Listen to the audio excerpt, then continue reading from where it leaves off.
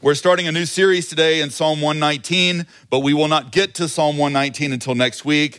What we're going to do this week is start in Psalm 1 so that we can understand all the Psalms and where Psalm 119 fits, okay? This week on our Exodus blog, I told the story about one of my favorite presents to ever receive. I opened this present and I looked at it, I said, that's way too much. And that's all I could think to say because it was true. My girlfriend, now wife, and her family had surprised me with this present for my birthday, a Mel Blanc lithograph that still hangs in my office. You can come by and see it sometime this week. And I was so overwhelmed because I loved this gift. Now, it wasn't priceless, but it was pricey, particularly when I was in college, and I had wanted one for a long time. And so when I unwrapped that present that October, I remember just being overwhelmed with gratitude and just so happy to have been given such a remarkable gift. Now, whether your gift is similar or not, I hope that you have a similar experience, this reminder, this memory of a time where you got this present that just overwhelmed you with gratitude, where you were so overwhelmed with gratitude for this gift that you had been given. And that feeling you remember is the feeling that Psalms want to generate in our hearts about God's word. That joy, that gratitude, that thankfulness, that anticipation is what the Psalms want to generate in our hearts about God's word. And so the Psalms tell us that God's word is of great value. It's of great value. It's a treasure. And the Psalms speak of God's word as something that's of great usefulness. Typically, you have to pick one or the other. It's either really valuable or really useful. It's either something you really want or it sucks, right? God's word is really valuable and it's really useful. And so that's where we're going over the next 2 months in Psalm 119. That God's word is a priceless gift and we find great joy in our humble obedience to it. Now, for some of you, you might have never read God's word intentionally before. My hope through this series is that you would love and engage God's word at a real intentional level.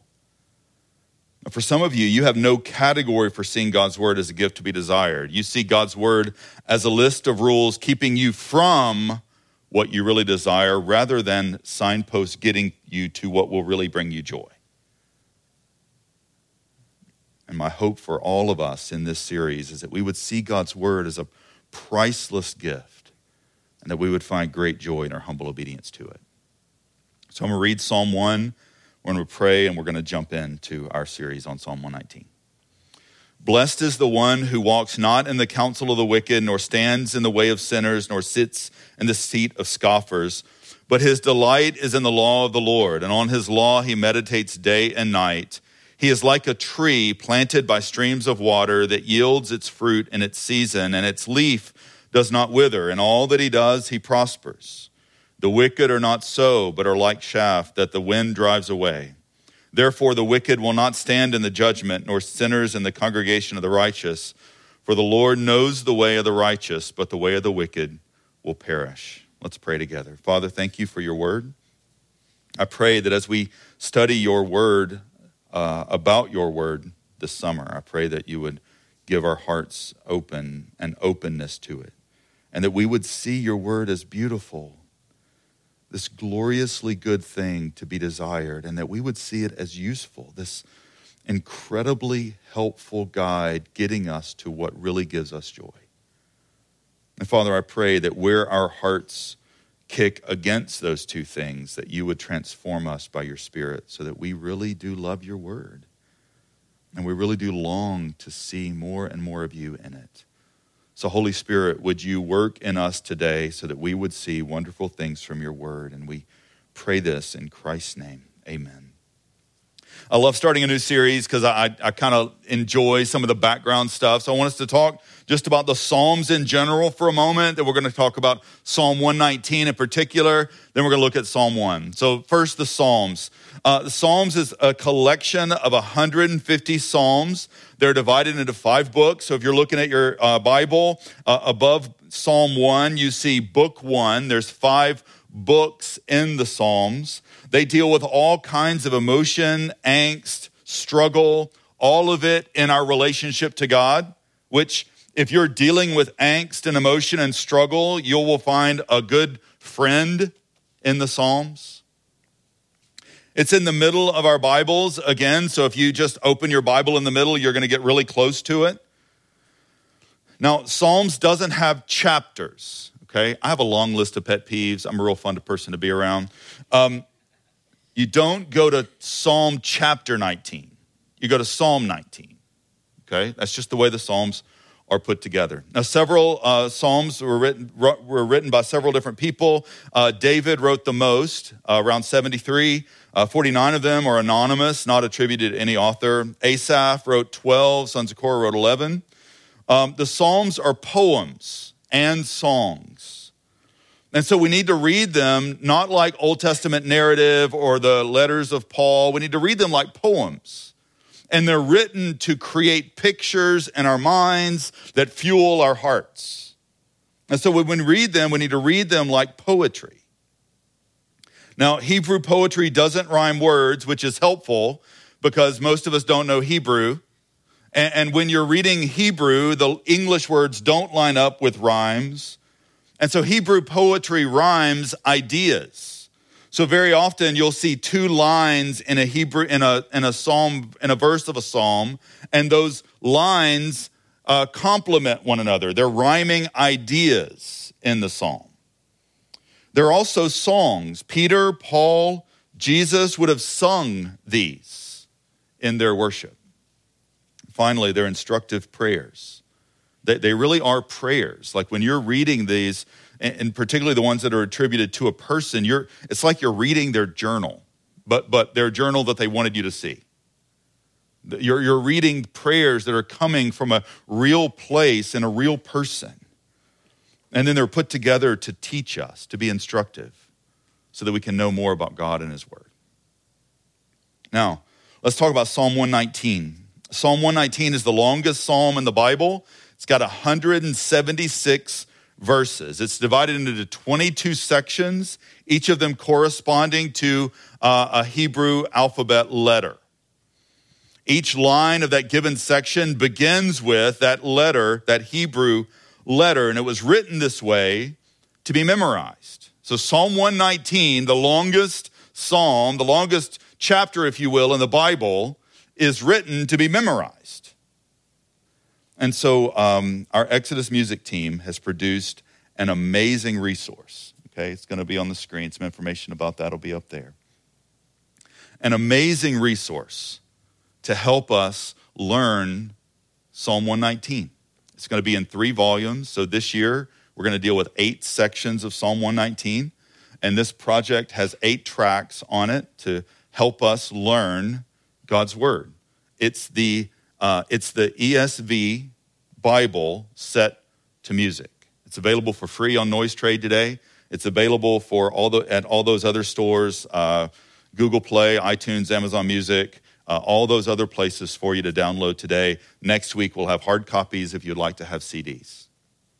And our hope is that this would really encourage us to learn and love God's word. And so download it and listen to it. Man, the tracks are beautiful, and I think they'll encourage you. So Psalm 119, longest psalm, meant to be memorized. I hope that resource helps you in that. Now, a lot's been said about the longest psalm. Charles Spurgeon said this: it's like a little Bible. The scripture's condensed. It's like the whole scripture which it praises. It's a pearl island, or better still, a garden of sweet flowers. And I love that picture. That Psalm 119 is like this garden of sweet flowers. My favorite story about Psalm 119 is told of the Bishop of Edinburgh in the 17th century. He was waiting on a pardon to keep him from being executed. He was about to die a martyr's death, and he would have been executed. But when he was on the platform about to die, there's a custom that he appealed to where you could have a psalm sung before you were executed. And he chose Psalm 119. And this is what history tells us, 2/3 of the way through the song, his pardon arrived and his life was spared. So see, God's word's really useful, okay? It's really useful. And if we're going to understand Psalm 119, we need to understand it in the context of the Psalms, and Psalm 1 helps us do that. And Psalm 1 holds out three things we're going to see today. It holds out two paths, holds out two delights, and two ends. Two paths, two delights, and two ends. First, we see these two paths, and you see them here in Psalm 1. You see the path of the blessed one and the path of the wicked. Now that word blessed means happy. It means favored. In this context, it means happy in God and favored by God. This blessed one has found that God is his source and only source of joy and life and peace. He's not running to other places to find it. He's planted himself firmly in God for his joy. So the blessed man is happy. The blessed one is also favored. And that is incredibly important that we remember this. The blessed man in the Psalms is not an earned status. This status of blessed is a status that's granted by grace. The blessed one's not favored because he's morally superior. We know this from among many reasons from the psalm that Tyler preached last week. Psalm 32, it says, blessed is the one whose transgression is forgiven, whose sin is covered. Blessed is the man against whom the Lord counts no iniquity, and in whose spirit there is no deceit. That psalm is unnecessary if the blessed one is morally superior. But the blessed one is not morally superior. The blessed one is forgiven by God's favor. Other psalms speak of our sin and the wickedness of our heart. The blessed one is not morally superior, but the one who has trusted in the faithfulness of God and his word. The blessed one is favored, but the blessed one is not favored with whatever he wants. Being the blessed one of Psalm 1 doesn't mean you can go to God and say, God, I want this. It means we get God, not whatever we tell God to give us. And so the blessed one is favored. The blessed one doesn't order God around. The blessed one submits to what God says in his word. The other path that Psalm 1 holds out is the wicked one. And the wicked is contrasted with the blessed one. The blessed one is submitting to God and his word. The wicked one is trying to find life apart from God and his word. And in the Psalms, the wicked one can look religious and squeaky clean, and the wicked one can look rebellious and dangerous and scary. Both are finding their life or seeking to find their life in a place other than God and his word. And there are times when the wicked seem that they're prospering and fruitful, like in Psalm 73.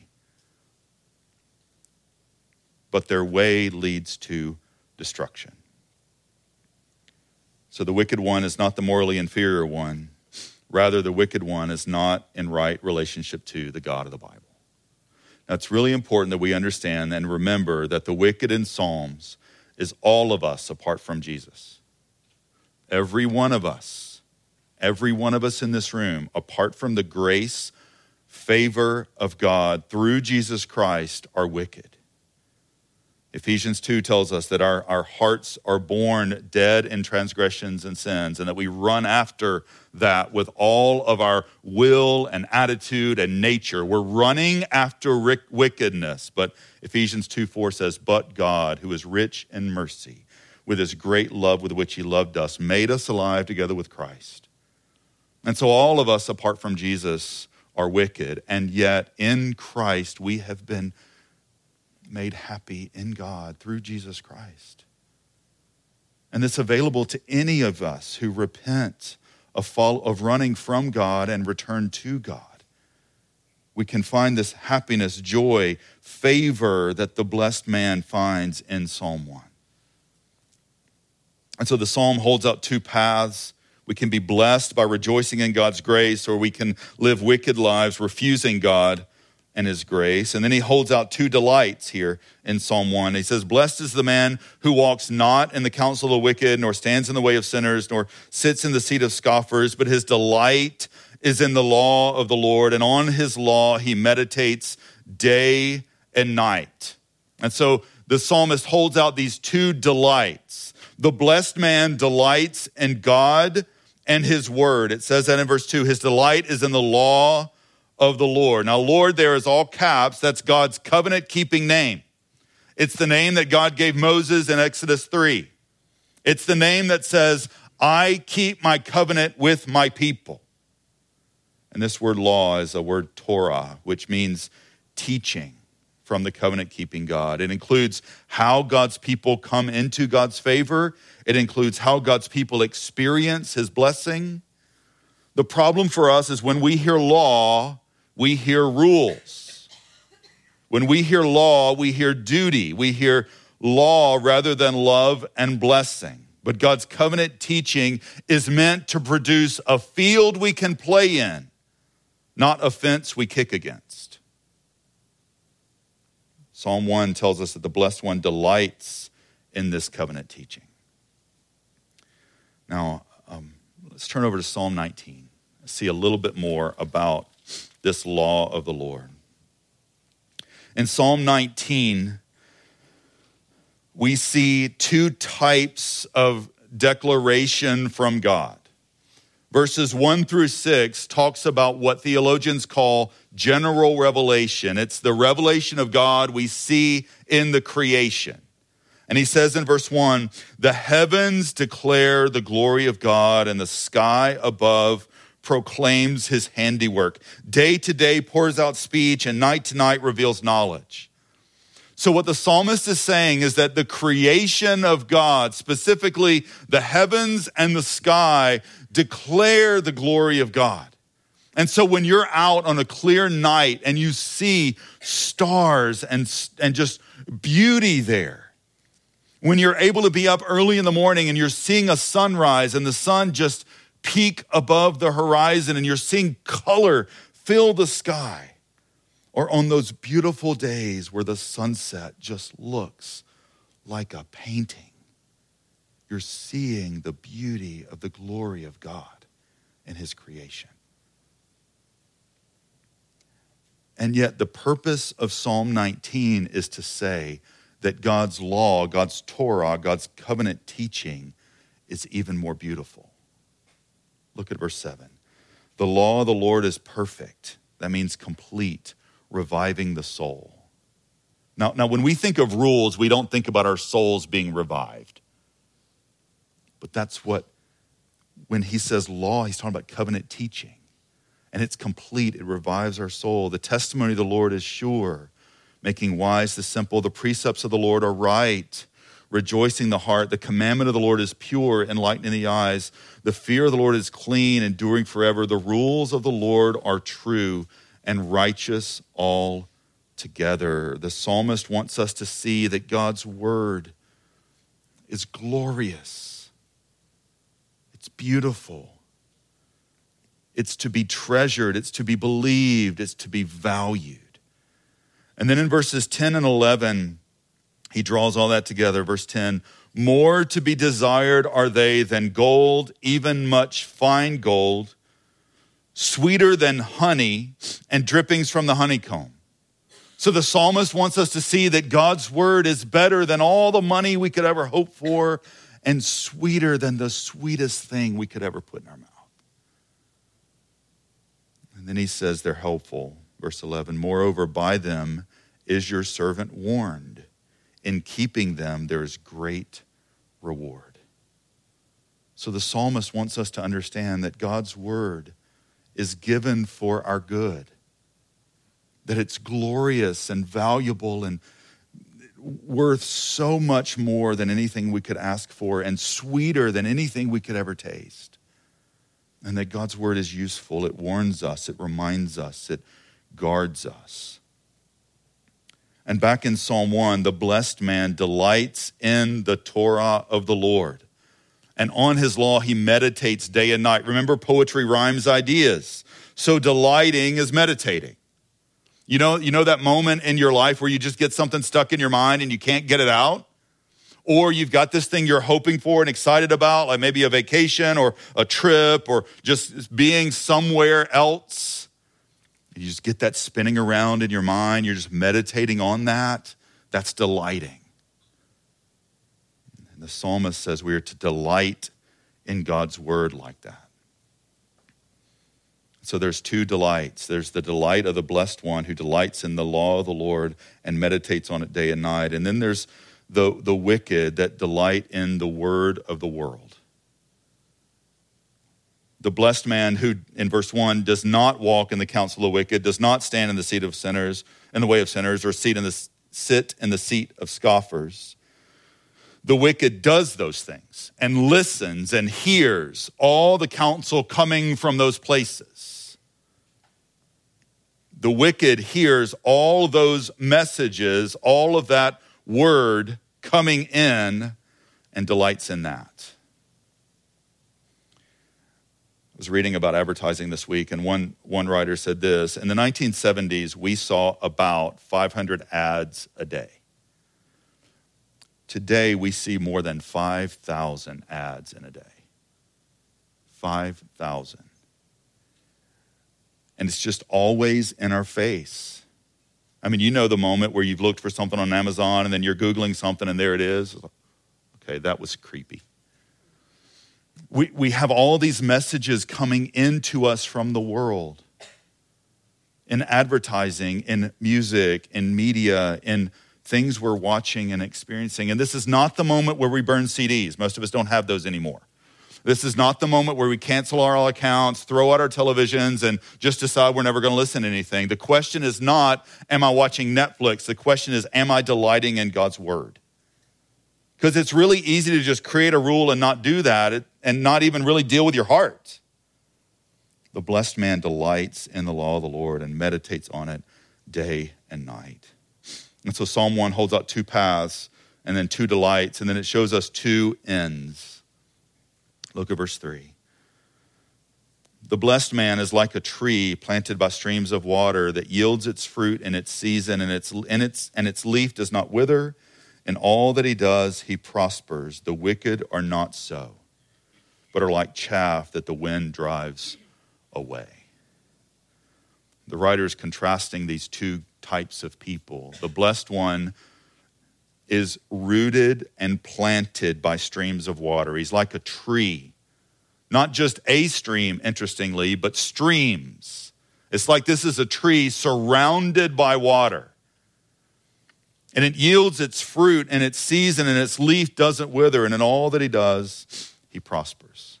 A few years ago, we had a drought in this area, no rain. And, it was that one of those kind of droughts where you're walking in your yard and it's crunchy. You guys might remember that. About that same time, I was flying into Charlotte and I looked out and you had in all this brown, you had these lines of green. And you could see in the midst of all this drought, you could see these little places where trees were alive and full of life. And every one of those was a stream. Every one of those was next to water. Now, it's really important that we see here that life and vigor and fruitfulness in that tree didn't come from the tree. It came from the water that the tree was planted next to.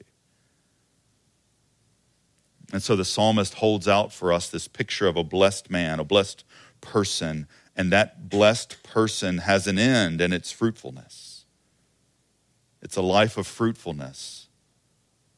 The wicked are not so, he says. They're like chaff that the wind drives away. So this wicked person who's not planted by the word of God, this wicked person who's not submitting to God and his word, this wicked person who said to God, I don't need you, I'm going to go find life somewhere else, is withering. He has no joy.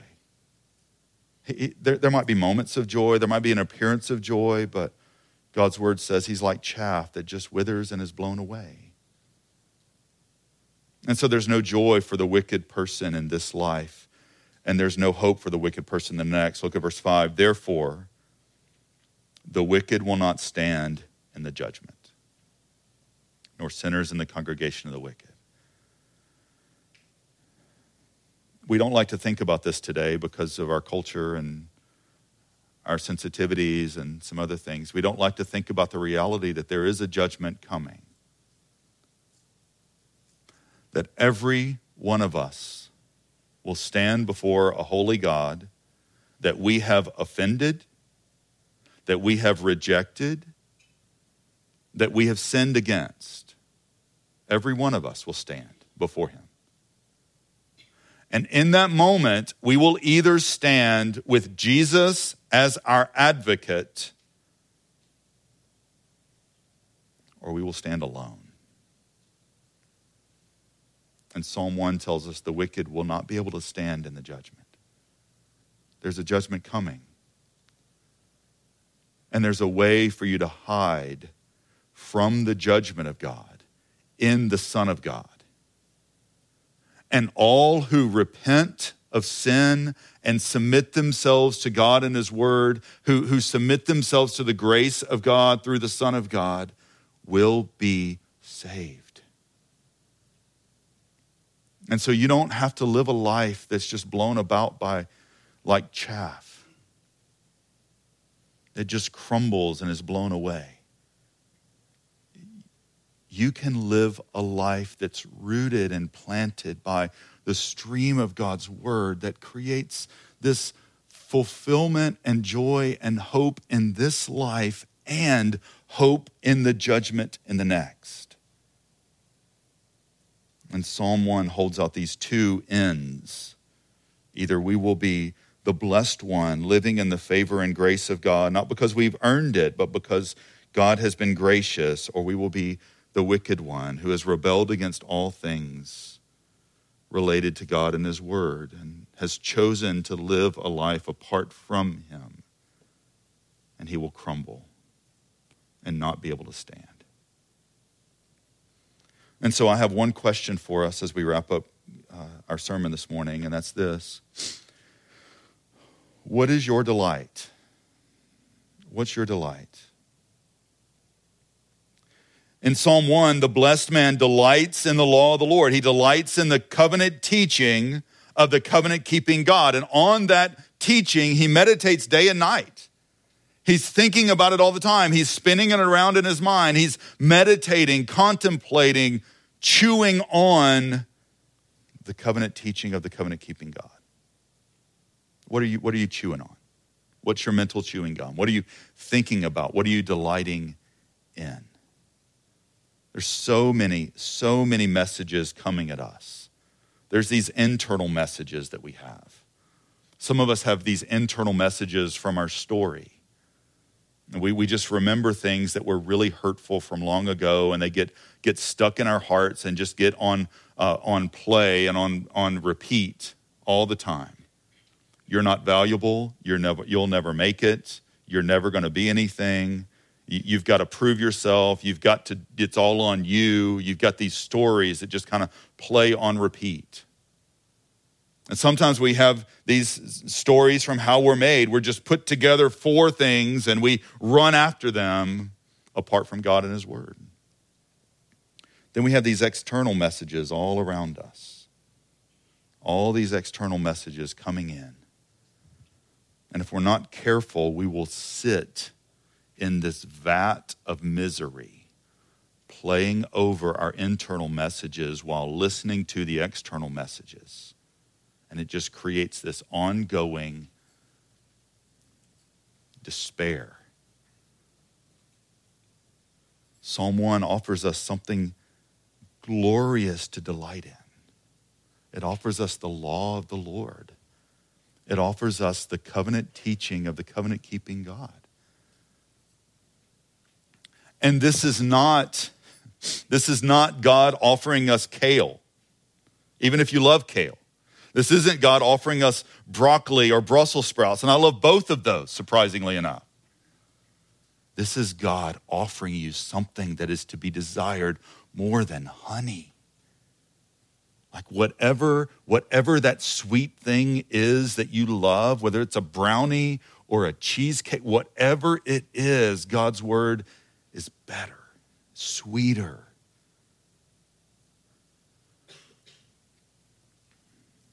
And so we don't have to sit in this vat of misery that only leads to us withering and falling away.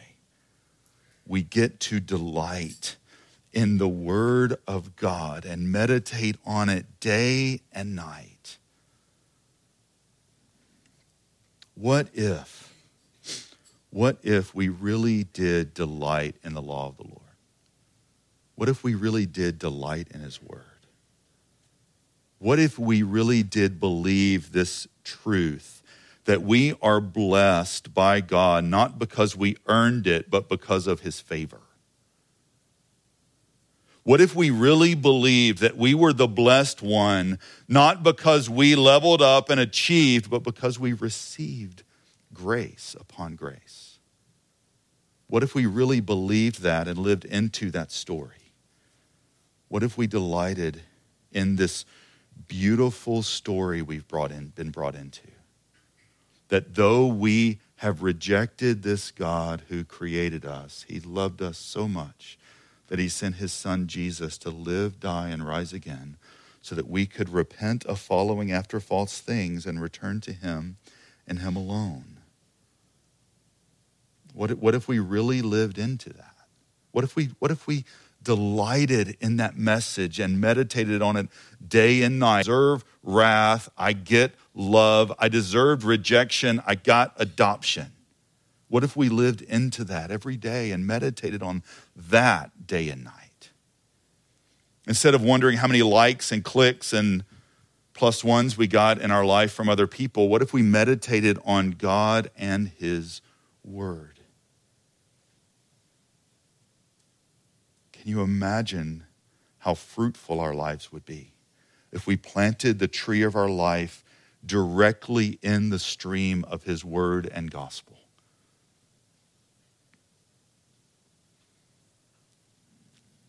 Psalm 1 says we would be like a tree planted by streams of water that yields fruit in its season, and its leaf would not wither. And in all that he does, he prospers. What if we delighted in that today? Our hope for this series in Psalm 119 is that we would delight in the covenant teaching of the covenant-keeping God. That we would see God's word as gloriously valuable, a treasure, and that we would see God's word as incredibly useful. And that God's word is a gift to us, and we find great joy in humbly obeying.